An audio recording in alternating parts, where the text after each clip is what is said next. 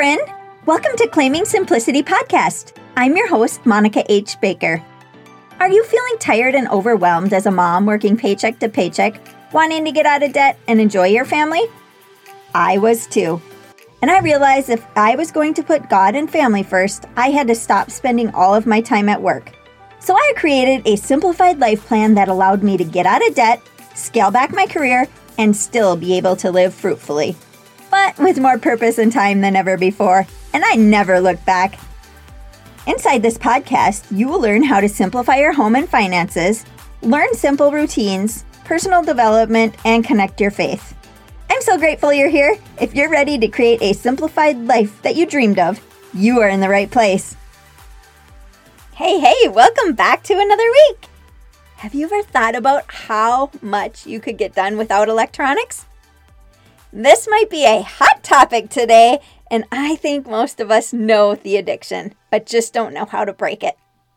My 23-year-old daughter was in Florida last week, and her biggest complaint was that the workers were constantly on their phone, and they could hardly set them down to help the customers. She said it was like that at most places down there. This is our new reality. The addiction is real. I am not anti-electronics, because there are so many good things that come from electronics, like being able to look up information, or even my podcast being spread around the world. But the work ethic of society has really changed because of it. I have been testing some social media principles with my businesses, and I'm leaning toward getting off of social media because there are so many other outlets. And for me, even if I spend a lot more time on social media purposely, my percentage of sales haven't increased enough to justify me wasting my time. For instance, if I stop posting on Instagram and I only have a scheduler that schedules pins without the consistent interaction, the algorithm slows, and right now it's all about the reels, which I don't plan to do anyways. I would rather spend my energy in other areas of my businesses. I have never been one to spend much time on social media because I don't sit very well, but most business coaches teach you that you should constantly be showing up there. My scheduler will schedule posts for a month or more in advance, so doing that is quick, but really not a whole lot of benefit with the algorithm. When Facebook went down last year for a short amount of time, people didn't know what they were going to do because many relied on it for business. That was a great learning lesson to make sure to build a business your own. Social media is a dangerous and addictive side of technology that has crept up on us thanks to the very intentional work of social media engineers. I've heard social media to be called the new tobacco company, selling products to be as addictive as possible. You may be wondering why I'm talking about this. But I'm seeing more and more people going to digital minimalism, and I'm all about that. It is the time-honored philosophy that better living can come from less. Here is how you can start to take back your life from technology. Just like minimalism, digital minimalism is very similar. Ask yourself if this app or website really support what you value, where nothing else can.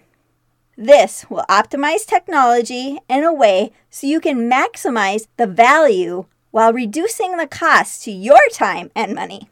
Delete everything off your phone that isn't essential to your work. Second, do a 3-week social media declutter and only use what's necessary to function, and don't confuse convenience with necessity. The first week will be the hardest as you realize how many addictive habits you have developed. During this time, reflect on what is really important to you. What are the things that you value outside of technology? After the 3 weeks, ask yourself if the technology supports something you deeply value. And is it the best way to support this value? Most people find out that social media doesn't pass the screening. Number 3. Spend more time in nature or get together with friends and family and leave your phone at home or in the glove box.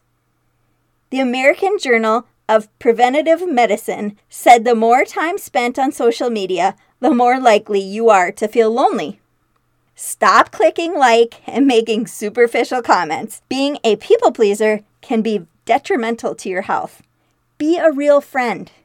The reality is that less social media equals a better social life. Remember, this is important for your kids as well. As a nurse, we've seen huge increases in suicides, depression, anxiety, and eating disorders, more than ever before, and so much of it can be traced back to social media. So parents, do your part and limit your children. A good reminder is the verse that just came to mind. Proverbs 22:6. Train up a child in the way he should go, and when he is old, he will not depart from it. I love that verse. Spend time doing activities with your kids, outdoors and indoors. Don't let the phone take over your family life. And number 4, dumb down your phone. This may seem extreme, but there is a huge movement worldwide right now.